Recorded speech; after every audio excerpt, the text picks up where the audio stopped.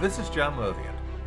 When my son Tim was 10, he came home from school one day and told us at the dinner table about his day touring the middle school with his grade school class. After he finished explaining about Bryan Middle School in Elmhurst, which he would be attending next year, I told him it was a waste of his time. I told him his mother and I had decided to send him to Hogwarts, the school Harry Potter attended. He smiled and said, "Yeah, right, Dad." Ours was a Harry Potter family since my in-laws gave Tim the first Harry Potter book 6 months before his peers were able to get it. They procured it from a friend in London, where the books were published before being distributed to the rest of the world. Every time there was a new book published, Tim would get it first. He had the English version of Harry Potter and the Philosopher's Stone rather than Harry Potter and the Sorcerer's Stone as it was sold in the U.S. We had attended some early showings of some of the Harry Potter movies with his Cub Scout friends as a result of Tim being a $1,000 seller of Scout popcorn. When Tim shrugged us off, sending him to Hogwarts, it got me thinking. What if the boys in his Cub Scout den and friends in another den were to receive a letter that they had been recommended from Hogwarts? What if they were called down to their grade school principal's office and handed the letter? Could I and some collaborating parents stir our children's imagination with a full-fledged prank like this? But would we stop there? I gathered a group of parents together on a Cub Scout overnight at the Adler Planetarium on Chicago's lakefront one spring Friday evening. I convinced them to participate, and they all came up with ideas to make the scheme seem even more believable. We mapped the whole scheme out there amid the planets, stars, and telescopes in the planetarium. The boys would receive a letter at school from the principal. They all attended Lincoln School in Elmhurst and had the same principal the whole time. I told her our plans, asked her to participate, and she agreed. Once they received the recommendation letter, the boys would have to fill out an application we created to accept their placement at Hogwarts and send it to an address in London where an assistant of one of the moms in the group lived. From there, they would receive a second letter on very official-looking Hogwarts letterhead produced on an inkjet printer accepting them to Hogwarts and giving them instructions on where and when to start a quest to find the portkey to travel to Hogwarts. A portkey was a magical object enchanted to instantly bring anyone touching it to a specific location. In most cases, a portkey was an everyday object that would not draw the attention of a muggle. The first stop on the quest would be a local barbershop 2 blocks from our home in a tucked-away business district with a rather intimidating barber with a shop full of antique guns and swords on the wall. The barber, who cut both our boys' hair all their lives, agreed to participate. The second stop was to an ice cream shop across the street and a couple of stores south on York Road. This ice cream store had been a Ben & Jerry's that opened shortly after we bought our house in the neighborhood. Now it was rebranded something else. The boys at the first stop would receive a notebook with a poem with a riddle in it to tell them where the second stop was. It also included a gift certificate for a free ice cream cone. We had arranged for the ice cream store to make their flavor of the day earwax. In the Harry Potter books, the flavors of Bertie Bott's beans included banana, black pepper, blueberry, booger, candy floss, cherry, cinnamon, dirt, earthworm, earwax, grass, green apple, marshmallow, rotten egg, sausage, lemon, soap, tutti frutti, vomit, and watermelon. We figured earwax was a good medium choice for an ice cream flavor among some of the rather untasteful ones. I asked the owner of the ice cream store what ice cream would look most like earwax, and he said, "Is this a test?" A teenage assistant manager suggested pralines and cream flavor.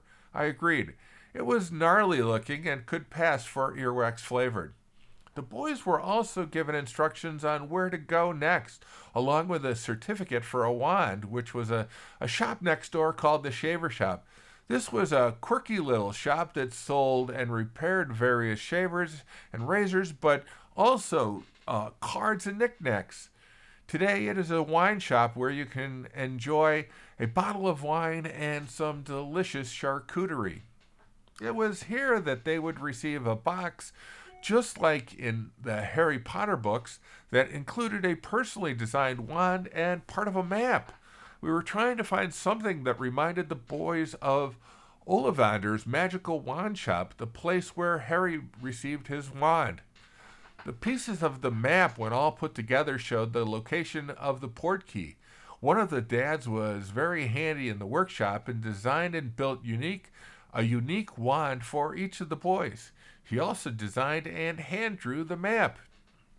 Some of the boys were headed to a YMCA summer camp, so they took their trek on a Friday while the others took it on a Saturday.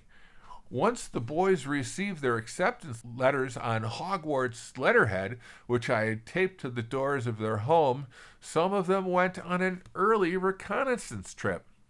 What the curious boys found out was that the barber had a sign that he was on vacation and would not be back for a couple of weeks. He had forgotten about our prank. Also, because some of the boys were leaving town to go to the YMCA camp, they needed to take the trek a day earlier than we had mentioned in the acceptance letter. Thus, we had to scramble and come up with a new first location for the boys to go to and a way to explain it that made sense. One of the dads and I went back and forth on ideas until I came up with the plan. Here's what we decided. We would send them a new letter. The letter would say that one of the mail delivering owls we had deployed to send them the previous letters did not return, and thus we were concerned that the one we must not name had intercepted our communication with them. Baltimore was a risk we all wanted to avoid. As proof of our concern about the noseless villain, we told them that the barber at the first location we were to send them to had fled town in fear. Thus, our plan was to move up the schedule for the trek by 24 hours. We also made arrangements for the business next door, a flower shop, to be the first stop where they would receive their journals with the poem. I had stopped by the shop and asked them to participate. It turned out that the assistant manager was a big Harry Potter fan. She even had her own cape, and when one of the dads dropped off the journals at the shop, she asked him if he would be interested in going to a Harry Potter festival in London that year. She was a real big Harry Potter fan.